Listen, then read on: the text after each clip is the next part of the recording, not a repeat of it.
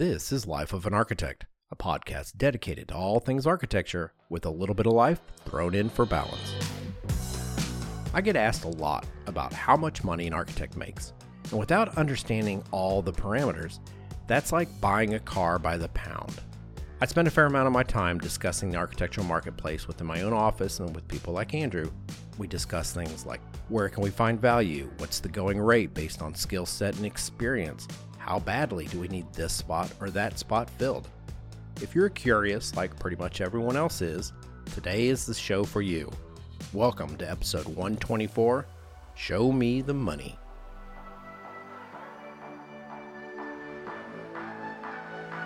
Welcome to the Life of an Architect podcast. I'm Bob Borson. And I'm Andrew Hawkins. And today we're going to be talking about money, salary specifically, and a handful of considerations that exist just in the periphery of this topic. Save something for the end that has to do with other forms of compensation, but mostly this is a money show. Yeah.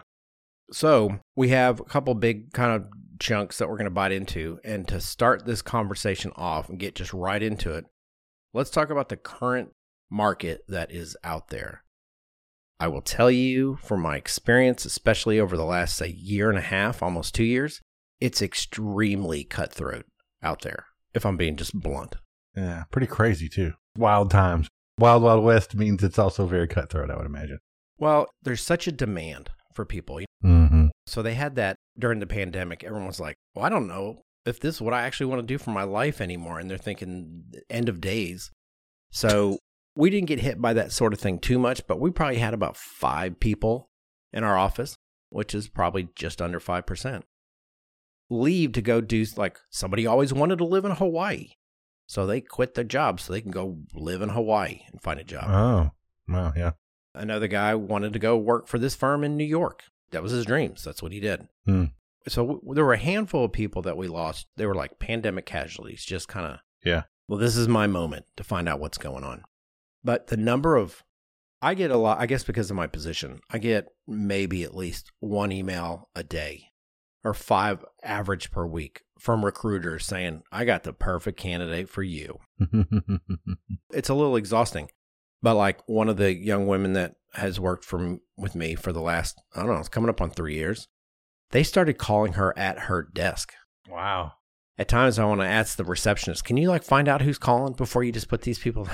Yeah, can you ask who it is first? Yeah. And what was interesting is it wasn't just recruiters. It started to be marketing people or recruiters that actually are employed by a company. So it wasn't like a freelancer. You know, a lot of the recruiters are just out there and they're just casting lines into the architectural pool to see if they can hook somebody. Sure. These are people like, oh, they work at firm X. And they're like, okay, well, go see if you can't call people and say, hey, why don't you just come over here and see what we got going on? Oh, wow. I'm sure you're perfectly happy where you're at, but. Wow, that's interesting. From another firm. That's pretty bold. It is bold. And, you know, at Boca Powell, we kind of have a policy. It's not written down, but we just kind of all go, you know what? I'm not going to call your company and try to steal your employees. Yeah. And the expectation is don't do it to us and we won't do it to you, even though we don't do it to people. But some of the slightly larger firms here in Dallas, they 100% are doing that. Wow. It's because they need bodies. Everybody needs bodies. I don't know I don't know where everybody went. Well, talk about that. Like, you lost some from kind of attrition during the pandemic, but there was also a lot of firms that actually shut down, depending upon what their market sector was and what they were doing. I mean, I know a lot of hospitality-driven firms that were like completely gutted because that was all they did. And then when that whole thing went on freeze, they weren't doing any more work. What happened to those employees then? They had to go get a job somewhere else, though. I mean, they had to go find a job somewhere. It's not like they could ride out the pandemic unemployed. They went get a job in a different industry, probably, or a different field. Just kind of like because that's the other reason why there's a little bit of that gap in that, what I think is at this point, the 5 to 7 or something like that, because the economy was bad. Yeah. About that long ago. And so when people got out of school and they could get a job in architecture, they went somewhere else and do a different industry. And now we're missing that. There's a gap in there for that time period of experience. You know, I have that exact same 5 to 7 years written down later as an example, but it's been that way my entire career. Doesn't matter. 1992, everybody wanted 5 to 7 years. 1998, 5 to 7. 2004, 5 to 7. It's always been that way. Yeah. I feel like right now, though, it's like 3 to 5. Everything I see is like 3 to 5, 3 to 5, 3 to 5. Yeah. That's what they want. Yeah. I mean, I would take, I don't know if that's a reflection of the 5 to 7s aren't there. So we'll cast our net a little wider. Yeah. And we've talked about this internally. One of the guys I work with, there was a period of time when he was just advocating, I don't want to hire anybody right out of school, because what's happening is we're getting them, we're training them up right when they get awesome. That's when they leave. They leave. Right. Not because they're unhappy with us, but because they want to see what else is out there. Yeah. Like, it's different. I just want to change a pace. So why don't we get those people after they've got that out of their system? Yeah.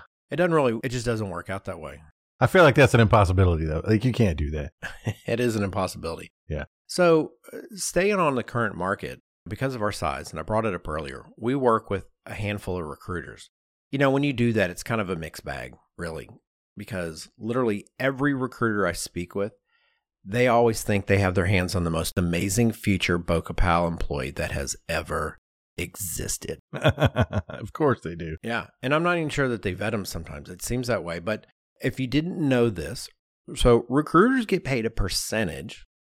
And that percentage, when you're a firm like ours, we work with specific groups and we negotiate what that percentage is. But they get a percentage of the person's salary that they are placing. Mm-hmm. So it's in their financial best interest to get you, the candidate, the most money possible, you know? Sure. And it's like working on commission, essentially. I mean, that's kind of exactly what it is. So it's exactly what it is. And we get people coming in and they're like, okay, we charge 15% of the place salary up to 25% of the place salary, which that's a huge number. That's like a huge number. That is. I mean, if you think about it. Well, you know, it's funny. So one of the things that I did as a member of the leadership council in our office was I looked at how much money we spent paying out recruiter fees, and I justified paying AIA membership fees to everyone in the office who wanted to get involved. I was like, we paid this much money. I could get 20 people could join the AIA for that much money.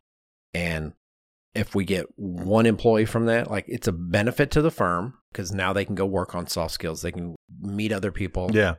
Grow their network that get people might come to get a job anyway. You know, I mean. That's right. Yeah. And one of the things I used to tell people all the time, one of the great things when you're a young person about getting involved in the AIA is you're surrounded by other people and other firms. And you get to see if people do what they say they're going to do. And if they are who they say they are, like, you find out through volunteer committees who's awesome and who's less awesome. Yeah. Like, really quick. Yes. The number of conversations when people go, hey man, what do you got going at your office? And you tell them, they're like, that sounds pretty good. You ought to come check it out, kind of thing. And they're like, I think I will. We also bumped up our internal finder's fees. So now you get a couple grand if you say, hey, you come check out our scene. And that person comes and checks out our scene and we hire them. I mean, there's like real money. This whole thing is, it's been incentivized. That's pretty nuts. Right?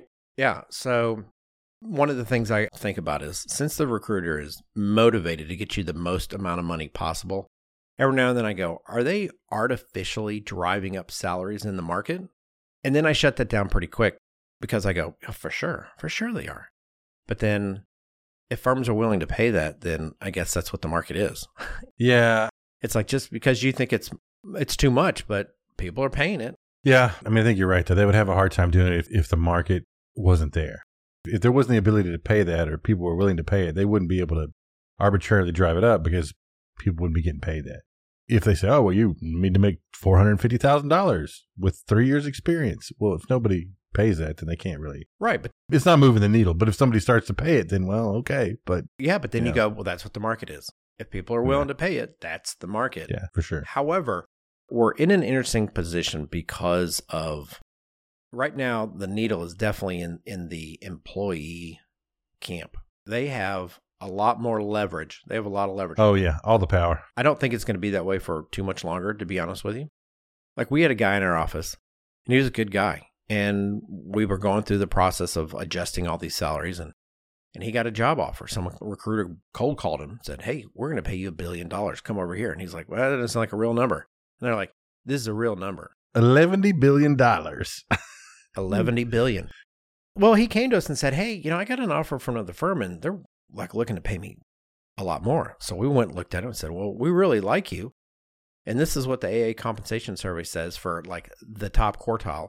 And then we'll give you a little bit more.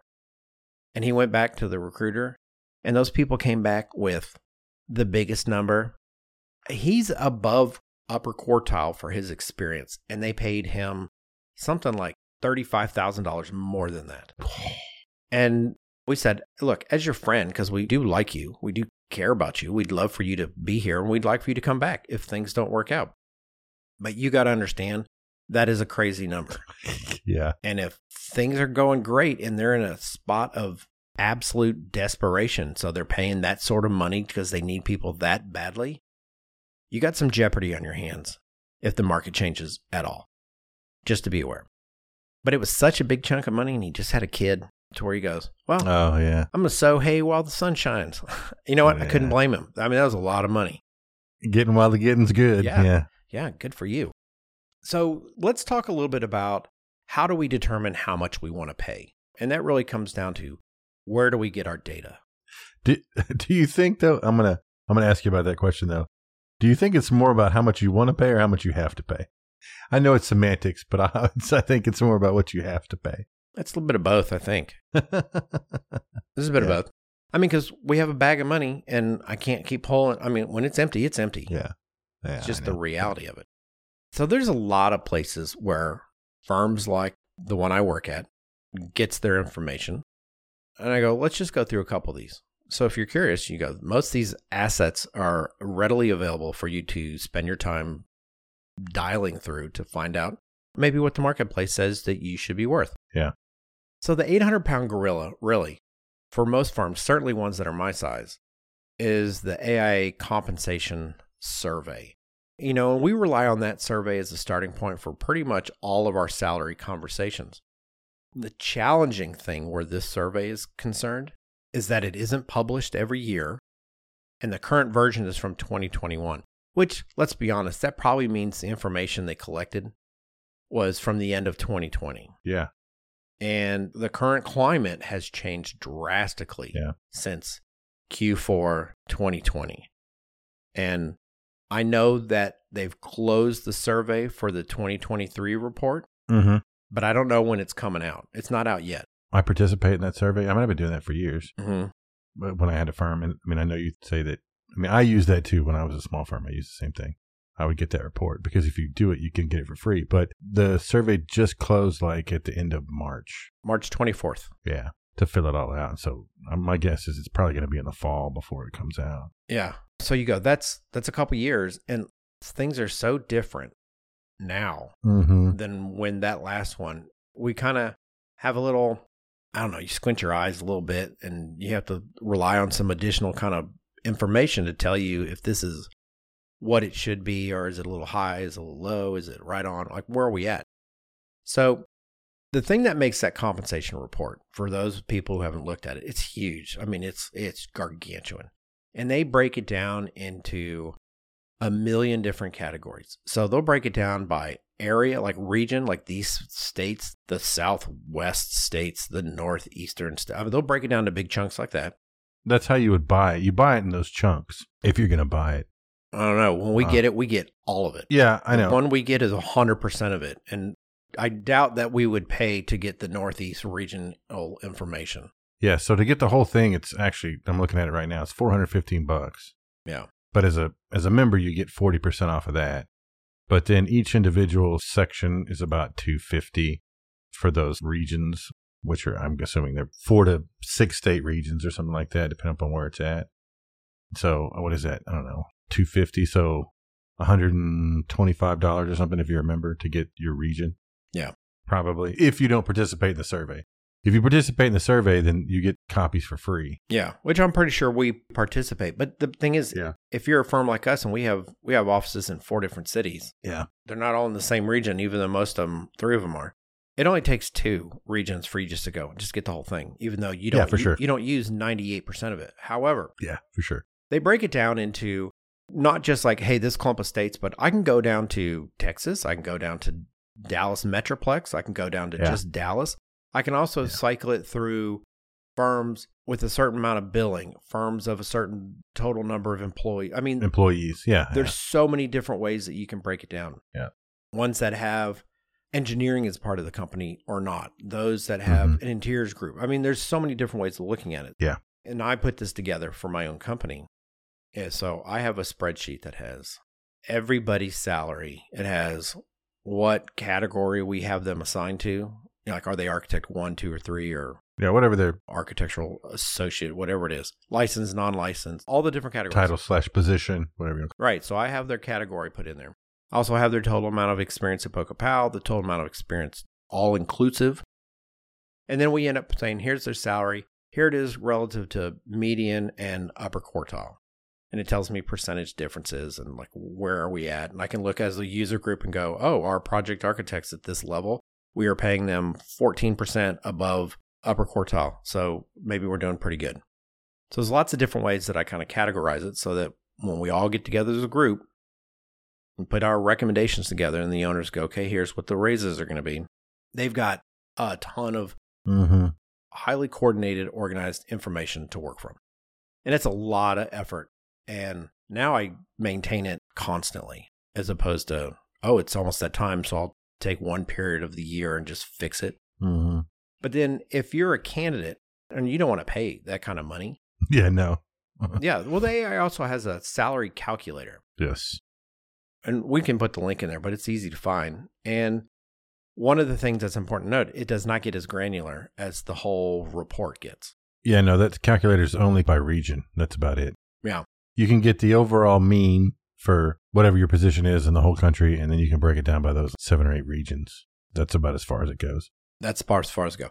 For all the various positions. Well, they also, this is kind of a hard thing to kind of work around or even know, because that salary calculator lists your total compensation package, not just your paycheck.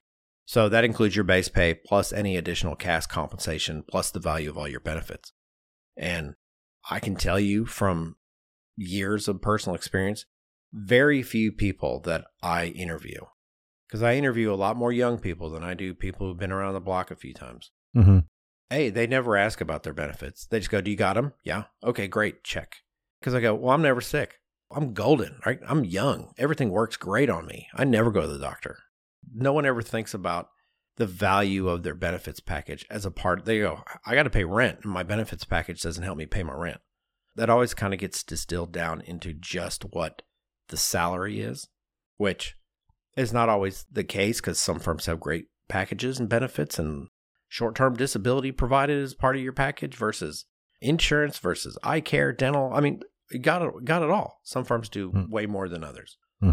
Well, yeah, but if you look, I'm looking at it now, right? The salary compensator gives you a base pay, and it's got the percentiles of 25, 50, 75th. And then it gives you a median number for an additional cash compensation. And then down in the fine print, it talks about your total salary. And their idea of total salary is having a value benefits at 15% of your base salary. So are they putting that 15% in that? Nope. So it's 6886 plus 15% of that number? Plus 15% of that, plus the additional cash compensation that they list. Could be what your total salary package would be worth. There's also, you have sites like salary.com, which I don't know if you feel this way, but at least until the new compensation survey comes out, salary.com might reflect a more accurate and current position on the market. But I will tell you that I did a comparison for Architect 1. Salary.com, as far as I can tell, doesn't make a distinction between licensed and unlicensed, which the AI compensation report does. So for an Architect 1 at salary.com, the median for someone in my part of the country was $60,886, which is about $6,000 higher than the AIA survey that is 2 years and one pandemic out of date. But AI considers other things that this one doesn't count. But I will say it's kind of funny. They have a button where you can click on salary and bonus. Like, how much does it change? If $60,886 is my salary, what's my potential for salary and bonus? And it went up $54. Yeah. I almost think a bonus of $54, you're better off not giving somebody $54 than you are. I don't even know what that is. Yeah, that's nuts. So somebody be mad and go, what? Yeah. $54? Yeah, especially if my salary was $60 and I'll get $54 as a bonus. Yeah, come on. It's kind of weird. So let's put this out there too. Something that's worth considering is that since the title architect has been co-opted into the tech industry, some of these generic job placement sites will superficially show a higher salary for a quote-unquote architect than what is actually in place. Yeah, because you're a software architect or some crap, and of course there's more. Yes.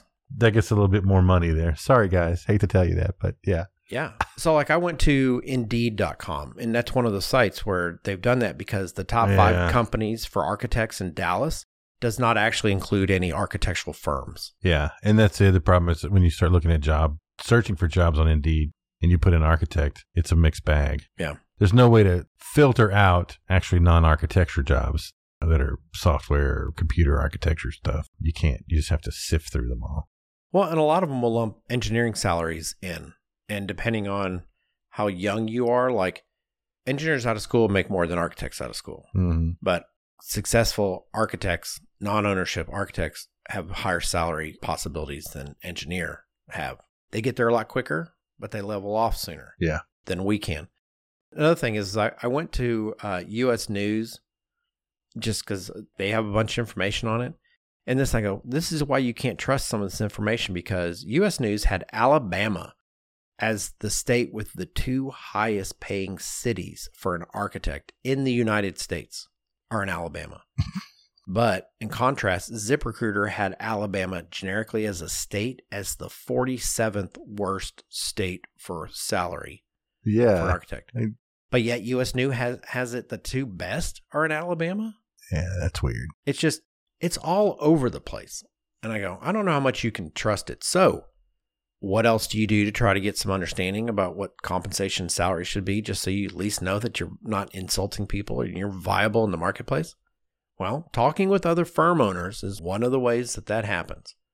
And to be honest with you, I don't do a lot of that anymore, at least since I came over to a 110-person firm. But when I was at a smaller firm, it happened all the time. Yeah, I mean, that's one of the ways, the tools that I was always using too. It's not that hard to say, hey, what are you paying somebody that you just hired? Or what are you paying somebody that worked for a little bit? When you're small, for some reason, it doesn't seem to matter that much.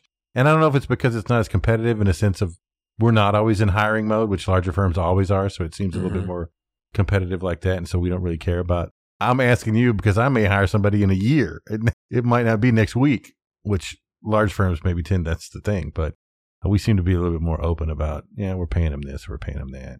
Well, I think a lot of these small firms, they don't, so at my last office, we were at our peak, we were 11 people, and we rarely hired people. Yeah. We didn't lose people, and therefore we didn't have to hire people very often. So it's not like now where I probably do, 4 to 6 interviews a month. And that's just me. And I don't do all the interviews in my office. I do a good chunk of them, but there's kind of a swath that I do. And because I have that kind of density of interviews that I do, I know what people are asking for the different jobs. So, it's more current information. And I also have feedback from the candidates that are helping us understand what the marketplace is providing right now. We really want the best employees we can possibly get. And those people have options. People that are really killing it and doing great and have great grades, or their trajectory and their career is doing amazing. Those people have options. And so rarely do I interview somebody that doesn't have 5 more interviews to do in the next couple of days. Yeah. That happens all the time. So when they say, I've got 6 years experience and I want $80,000, well, chances are pretty good that that's not too far off from what the market might be paying. Mm-hmm. And when you hear that 4 to 6 times a month, you kind of go, guys, I'm starting to get a sense that this is what the market is. Starting to think it's about 80,000. It's kind of where it's at. Yeah. Occasionally we'll get somebody that comes in and just asks for some whopper number that's like 20 grand, 30 grand, 40 grand higher than everyone else we've talked to in that position. Yeah. And it's funny, the people that come in, sometimes they have different requirements. So we had a guy come in recently, and he was great. We made him an offer, but we wouldn't guarantee him sponsorship. He was an H-1B student. Oh, graduate. And we wouldn't guarantee that we would Get him a visa. Yeah. get him a visa. And he's like, all right, I'm out for that reason. And it had nothing to do with the job, the company, the salary, none of that. Mm-hmm. Sure. Because we wouldn't guarantee that, he's like, oh, I'm going to go somewhere else. Mm-hmm. My concern with that is because I know a handful of people that go on that path, they tend to go to firms that do that. It's like that firm owns that person. Only for a little while. Well, I mean, you're kind of committed until you go through that process. And normally that process is a couple of years. Mm-hmm. We should transition on to, we kind of already introduced it a little bit, and it has to do with what I always call golden handcuffs. And I had this happen to me once in my career. And I've written a blog post about this, and we've probably talked about it in some capacity a few times before. And golden handcuffs is just basically taking a job that pays you probably more than you should be getting paid. And that's part of the motivation for you taking it. The challenge when that happens is you might be taking a job that isn't a great job, but the money is great. And so that's what drives your decision. Yeah. I mean, I hate to phrase it of being paid more than you're worth, but kind of. I mean, not in a bad way, but yeah, you can get yourself into a spot where the only reason you're taking a job is because the money is so fantastic. The job may not be fantastic, or it might not be any different than the one that you have, but somehow that extra, like that you were talking about earlier, that person that just got that outrageous number, that they just had to take it. And I assume we're getting there, but that can put you in a certain position at times. Yeah. When you jump on that golden grenade.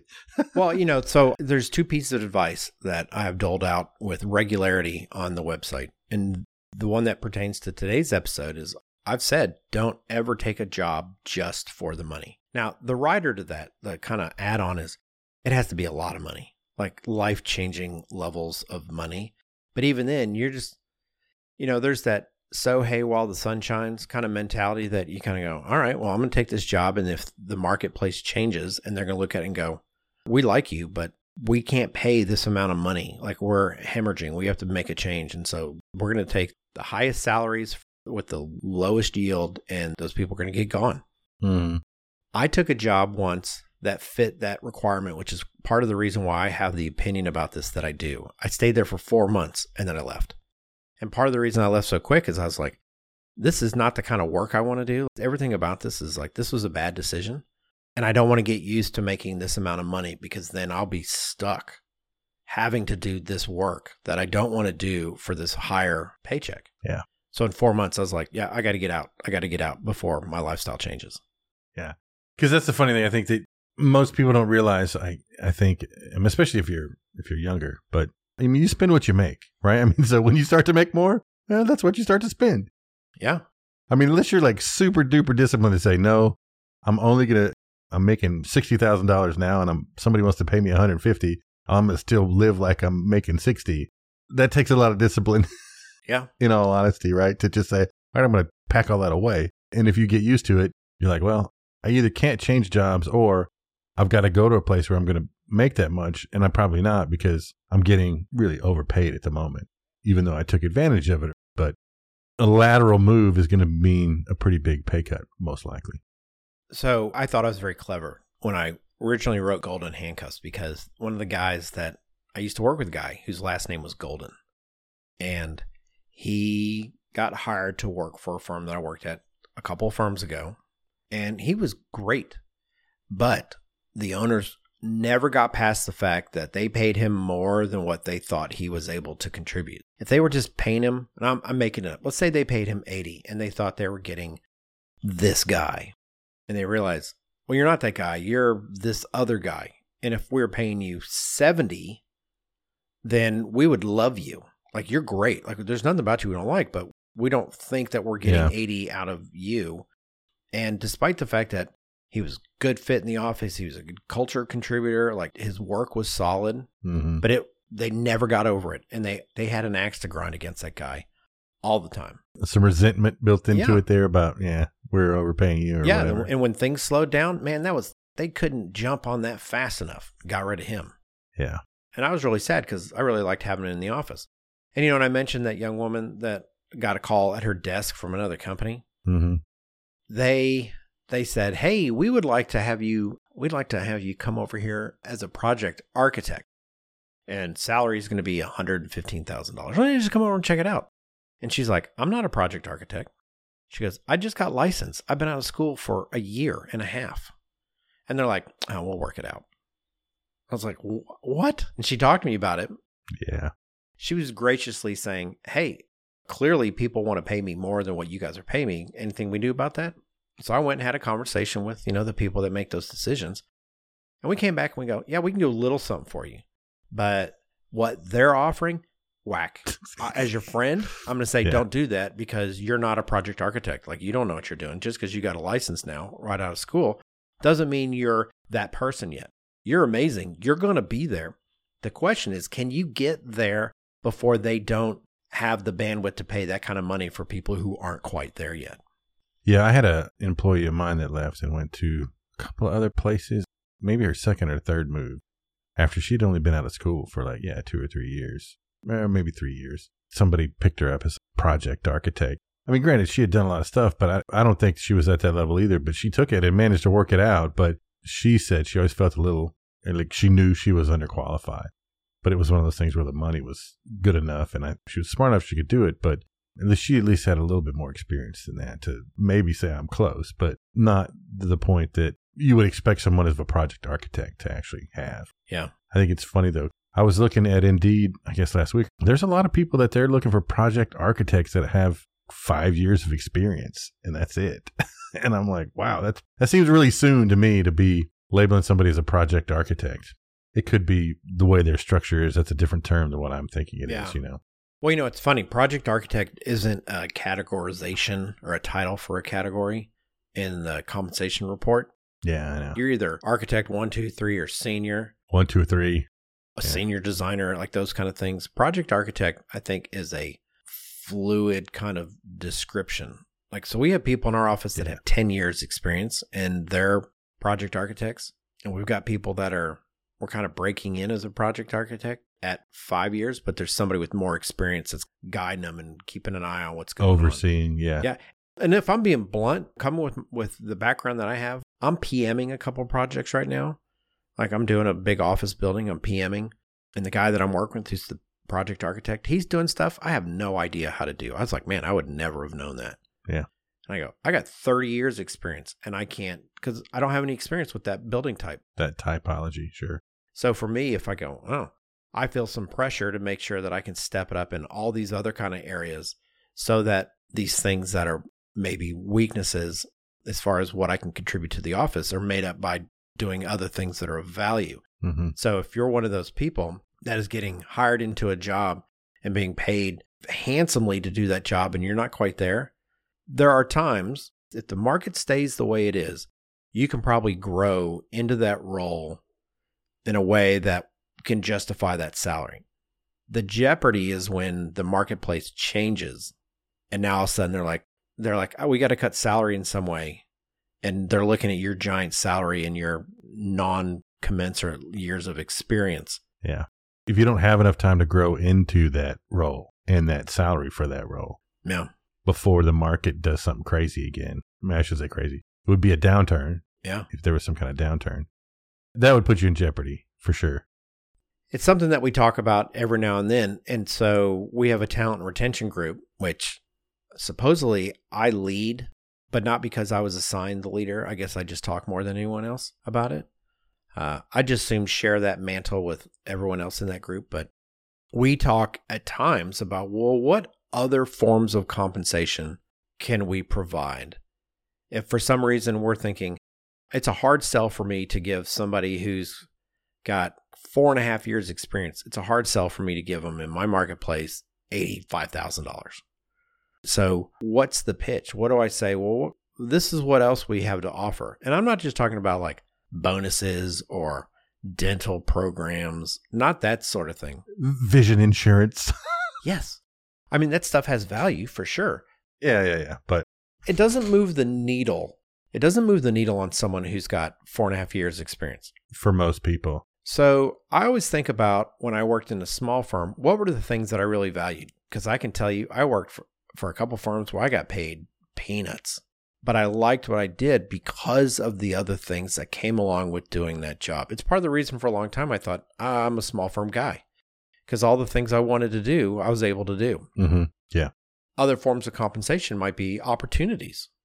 And I don't want to make this a big firm, small firm thing because it happens in our office. We have a guy that's a couple years out of school and he goes to client meetings all the time and he gets to design cool buildings and he gets to present them. That's a form of compensation. Him getting to do what he wants to do. Sure. Him having the opportunity to present the work. Not everybody gets that. Mm-hmm. I probably have a half dozen people in my office that look at what he gets to do and go, man, I want to do some of that. And you kind of go, all right, well, this is the skill set. So part of what gets him in the room is these abilities, these traits. So that's why these doors open up. And the fact that we're able to give those opportunities to him is, I don't know, for lack of a better way to describe it, I feel like it is a form of compensation. Well, it's definitely a benefit, right? You could think of it as a benefit, but yeah. Okay, let me talk about that a little bit. Benefit versus compensation. For me, it's just like, this is what you get. You work here. These are the things you're going to get. And for me, it was getting out of the office, talking to owners, going to job sites, and all these different kind of things. If I went to a different firm, maybe I would lose some of those. Maybe I wouldn't get to go to the owners and give presentations, or maybe I wouldn't get to go to the job site on the projects that I help create. Maybe these are the considerations that motivate my behavior one way or another into thinking, this is a great place to work. Mm-hmm. Could I make more money somewhere else? Yeah. But I wouldn't get to do X, Y, and Z. Yeah. Yeah. Because really you're just talking about what can you do to motivate someone to stay in the office? I mean, not like physically stay working at your company. Stay employed, sure, at your place. Yeah. That has to be a part of that consideration. And what I don't know is when you're young, you may still be figuring out those things and where they fall in your value matrix. Mm-hmm. Yeah. You don't know yet because you haven't had the experience to do all those things to know which ones are more important to you. Like you haven't sorted that stuff out because you just haven't had the time to do it. You may think it's really important that I go on construction sites, and then it turns out you hate it or something, or yeah. Like I love going to owners meetings, and then you realize, oh no, I don't. I could skip those for the rest of my life and be happy. Yeah. But you've got to figure that out. It takes a little while, I think. But also, even let's say if this is your first job, being able to know that you're actually going to have the opportunity to do all of those things versus none of those things should kind of weigh into that idea of compensation or benefits or whatever, or what you're working for or where you're working at. Sure, I may make a lot of money, but guess what? I'm never going to leave my cubicle, my station. Yeah. From the time I show up to the time I walk out, like that's what I do versus getting to do other things and even leave the office to go do something. Well, yeah, for sure. If you don't know that, you certainly aren't able to put any kind of value or ascertain where it falls in your pecking list of this is what matters to me. Yeah. You kind of start from if I make more money, I can make my car payment. I can make my student loan payment. I can live in a nicer apartment. Maybe it's in a better area of town. It's closer to the office. It's easy to understand a paycheck and what its value is. It's really hard to understand, certainly if you're in the 5-7 years or less category. You may not know. Mm-hmm. And the thing I think is kind of interesting, you'd have to go back to early double digits probably since we've talked about this. And it was, I changed jobs a lot when I got out of school for a period of time. That doesn't seem to be the culture as much now as it was when I was younger. And I think maybe the internet. So when I got out of school, you couldn't go see the work that people were doing easily. Mm-hmm. I can do all kinds of research on firms now, and I can find out where they're at, how many people, what does their office look like, what kind of projects they work on, what does it look like. I mean, I can start to get a pretty good idea about what a company is and what they do and what opportunities might be there for me. Yeah. That's different now. If they didn't have a monograph published, you didn't know what they did, Yeah. That's right. So changing jobs when I got out of school was not all that uncommon. I mean, it was actually kind of recommended that, hey, you should work a place or 2 or 3 within the first couple of years you're out of school so you can have an idea of what type of work you want to do. Mm-hmm. There was no specialization. That doesn't seem to be the case anymore. People come out and they're like, I want to do this type of work. This is where I want to live. These are the firms that do it. Boom, done. Interesting. I mean, I still feel like there's a lot of change, but that's just from my perception.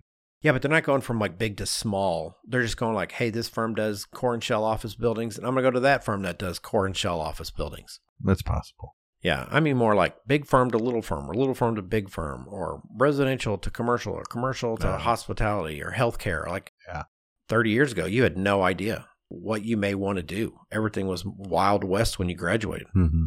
And now you come out of school, especially if you go to like a 4.2, they'll come out with a healthcare certificate. This is what I focused on. Yeah. And they're like, no, and I'm going to a healthcare firm. Yes. I don't think there's a lot of like 5-man healthcare firms out there. Yeah, not a lot. So it kind of sets the path that you're going to be going on. So other forms of compensation should always be part of the conversation. We brought this up in the last episode, at least I thought we did. It had to do with when you go on an interview, asking people, what am I going to be doing? That should be a question that people ask. Like trying to formulate some sort of understanding in your head about when I show up, what other forms of compensation are available to me. Now, don't say it that way. You're not going to get the answer that you're looking for, not because they're trying to hide it from you, but I don't think that unless you're me, you may not be thinking of it that way. But if you go, do I get to go to meetings? Do I get to go to job sites? Like these are kind of questions that maybe should be in the rotation when you go for interviews. I mean, I know for me, it would always be about flex time of some kind. And it's just because I still have a kid. It's in school and stuff, and I want to be able to go. If I want to leave to go to a volleyball game, I want to be able to do that. And if I can make it up some other time or do whatever, like I need that kind of flexibility in my life because of those kinds of things. I think even that idea about not necessarily working from home, but flexible time that allows me to do the things that are important to me and my family. If somebody said, well, no, you work 8 to 5, that's your time and that's when it is. And if that's it, I would be like, man, not for me. Not that there's a lot of firms out there like that, but there are firms out there like that that's how they operate. So I mean, that's an important thing to ask to me. Yeah, I think you nailed it on the head. That is something we hadn't really brought up yet. And it is things like flex time or, work from home used to be a really, really big deal. All the candidates we talked to, that was work from home was like one of the first things out of their mouth. Yeah. And what we found, and this is true even outside of the architectural profession, that a lot of the companies had like really generous work from home. They're like, come in, don't come in. We don't care. You can work from home all the time. Or you can come in one day a week. Pick what day you want. Those type of policies all seem to be walking back. A lot of the companies that I'm aware of are reducing their work from home policies from what they were to something less than that. But it's different by market. So work from home, I'd say in the last 3-4 months, is almost even a non-topic in the interviews that I've been having for the Dallas office. For our Austin office, it's probably one of the top 3 things that gets brought up. Interesting. Yeah, like it's a big deal. Yeah, I mean, I guess it's just based on what happens in that area or whatever. But yeah, granted, I think if I lived in, I don't know, Chicago or Minneapolis or something, I'd want a robust one. So when it was like cold as all get out, I could stay and work from home and not have to get out in it, Yeah. That is interesting. And I'm interested to see if there's a change over time, even still, that like, I know it was such a big deal and everybody wanted to work from home all the time and but I feel like that was kind of an overcorrection from pandemic stuff, but everybody just had gotten so used to it. But as we ease back into, it's just normal. Yes, you have the option to do that and capabilities are so much easier, but I wonder if people are going to start to realize that it's not that great. It's nice when I want to do it, but I don't want to do it all the time. I don't know. Maybe not. I think it'd be interesting to see how that plays out in the next several years about, is it really something that's important? Well, okay. So here's kind of and this isn't a work from home episode, but the conversations that I've had with people suggest that firm culture is suffering in the groups that have high work from home counts. Sure. Yeah. So if you're coming in 2 days a week and you're out 3 days a week, those firms are all kind of coming back and saying, man, our culture, we're definitely feeling it. Yeah. Even in our office, and we do not have a super robust, we're 2 days a month. That's what you get. It's really meant for like, oh, something's going on, so I'm going to work from home. Not I need to get away from these people. Yeah. But we saw that our culture was being impacted by it. And the mentality of it was, if we had like a fun Friday event, a lot of people would use that day for their work from home day. It's almost like this idea that I have a job, I come up at this time, I leave at that time. That's what you get. It's like, I don't want to hang out here any more than I have to. And so the work from home, if we're not making people be in the office, people are like, well, I don't want to be here then. And it definitely, if I ran a matrix of who uses it, it was always the people that were most vocal about how important work from home was for them. Yeah. And I go, there's got to be a way to accommodate those folks because they're good employees. And you go, well, okay, how do we get them what they want, what they need that makes them happy? But then on the other end, how do we make the culture in the office robust? And how do we make collaboration and teamwork, and how do we make those things be what they were pre-pandemic? Again, I don't want to go too far down the rabbit hole. There's a funny correlation to that in studio culture in education, because it's the same kind of thing where nobody really hangs out in studios like we did anymore. And there's a loss of culture and collaboration and sharing and all that kind of stuff that doesn't really happen anymore when people are in class, and then once class is over, they leave and they do all their work from home. And there's no sort of really cross-pollination of great ideas and exchanges, all that kind of stuff that used to happen when you were in studio all the time, because that's where all your stuff was. Yeah, I've felt that way about studio for a long time.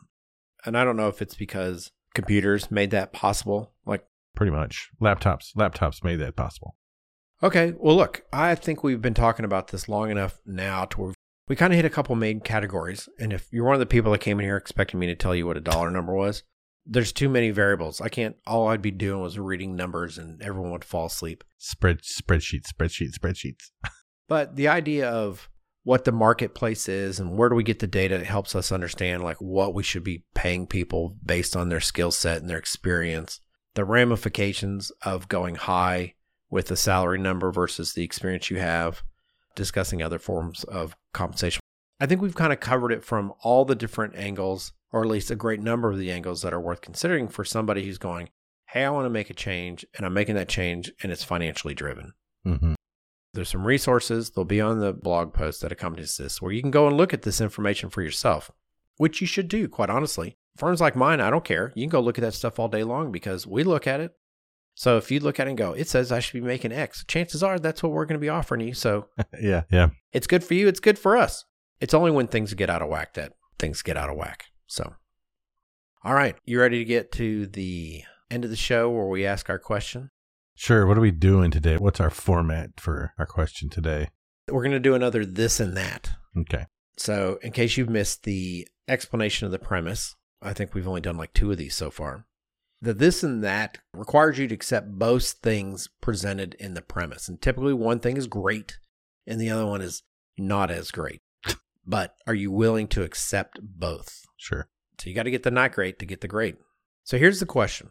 You can fly anywhere in the world for free and you sit in the middle seat on the last row. Now, could have been worse. I debated, and maybe we should still do this. I debated putting a baby on the aisle seat next to you and somebody with a weak bladder on the other side by the window. So they're always climbing over you to, like, the whole point is you can get wherever you want to go. Yeah. But it's going to be an unpleasant experience. So the premise is I can fly anywhere I want, anytime I want. I mean, like, I'm always flying for free anywhere I want to go, right? Yes. But I'm sitting in the back in a not so desirable position. You know, and I don't know if this has to be a requirement, you know, because everyone's always looking for the loophole. And I'm going to say you're like one of the last person to get on. So chances are you're not getting any, you're going to have to check every bag. Mm-hmm. There's not going to be any overhead storage for your roll-on by the time you in the last row middle seat. And I'm not going to say the baby's screaming and crying. He might just be like throwing goldfish on you. I don't know. Putting his slobbery hands on your jacket. I don't know what it is. Yeah. You're not going to go, oh, I'll just sleep. Doubtful. Yeah. Like, it's not going to be, again, anytime you want, anywhere you want. Don't have to pay for it. But unpleasant, however long it takes to do it. Yeah. So when I thought about this, my initial response was sure. Why not? Because normally that's my initial response. Yeah. But. Because you're easygoing. Yeah, I know. But the more I think about this, the more I think I don't think I would take it. The middle seat's the last place I ever want to be.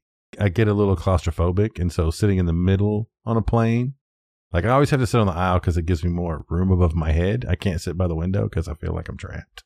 Yeah. And so sitting in the middle does not sound great. And then the thought of like, oh, wow, I get to fly for free. So I'm going to go to Australia, New Zealand and stuff. And that's a 15-hour flight where I'm packed in there like that. Like that is totally terrifying. And weak bladders next to you. Yeah. I don't know. That part I can't get past. I feel like I may not be as easygoing once I'm on an airplane. So I think I would have to pass on this one, to be quite honest. I mean, it may sound crazy, but because, I mean, for short flights, fine. But I mean, short flights also it's not going to be that big of a deal. But yeah, I don't know. Oof. The thought of sitting like that in the back, in the middle, already I'm getting anxious. Well, it's a no for me as well. Yeah. And here's what I was kind of wondering. I wonder if it's because, I've traveled. I've been a lot of places. Mm-hmm. So someone goes, you can go to Paris. And I go, yeah, I've been to Paris a few times. It's nice. Mm-hmm. Do I want to like suffer through all this? Because I think that if you're a younger person, you're like be way more tolerant. You're like, yeah, one, because I don't get the money to pay for that. And I'd be able to go on these trips. And sure, I'm going to be inconvenienced for a couple hours or 10 hours, whatever it is, to be there and I don't have to pay for it. Something I wouldn't be able to do anyway. Mm-hmm. I think a lot of people would say yes to this and you just would make it work. And it's just what it is.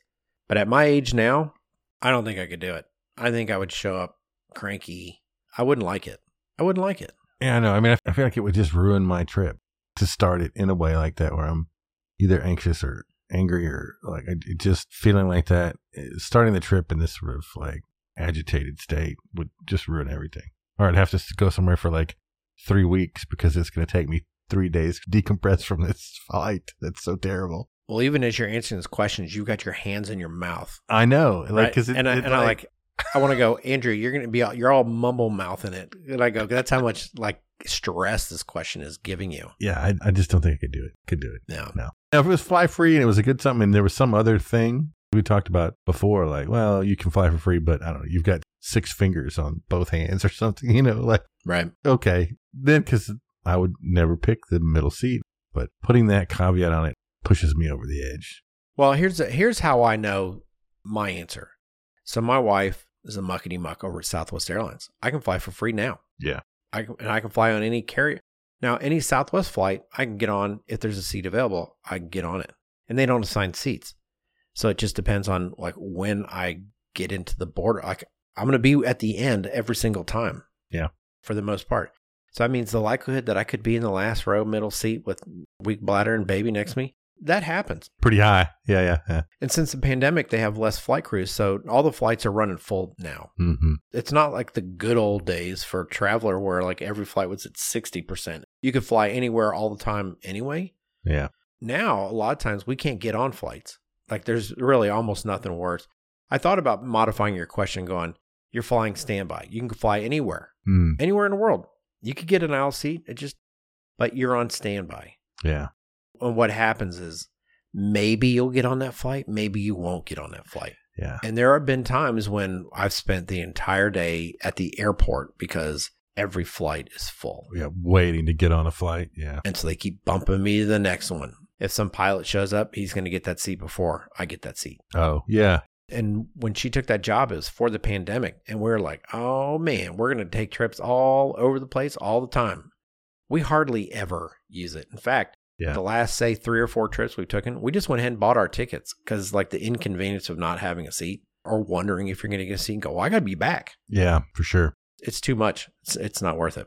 So if you're doing standby where there's 2 people or 3 people, that's even harder. Yeah. It's like, oh, we got 2 empty seats. Oh, there's 3 of us. Or we've got 1 empty seat. Oh, there's only 2 of us. Yeah. I don't think that would be worth it either. Yeah. I'd rather just have all the money in the world and then I'd pay for my flights.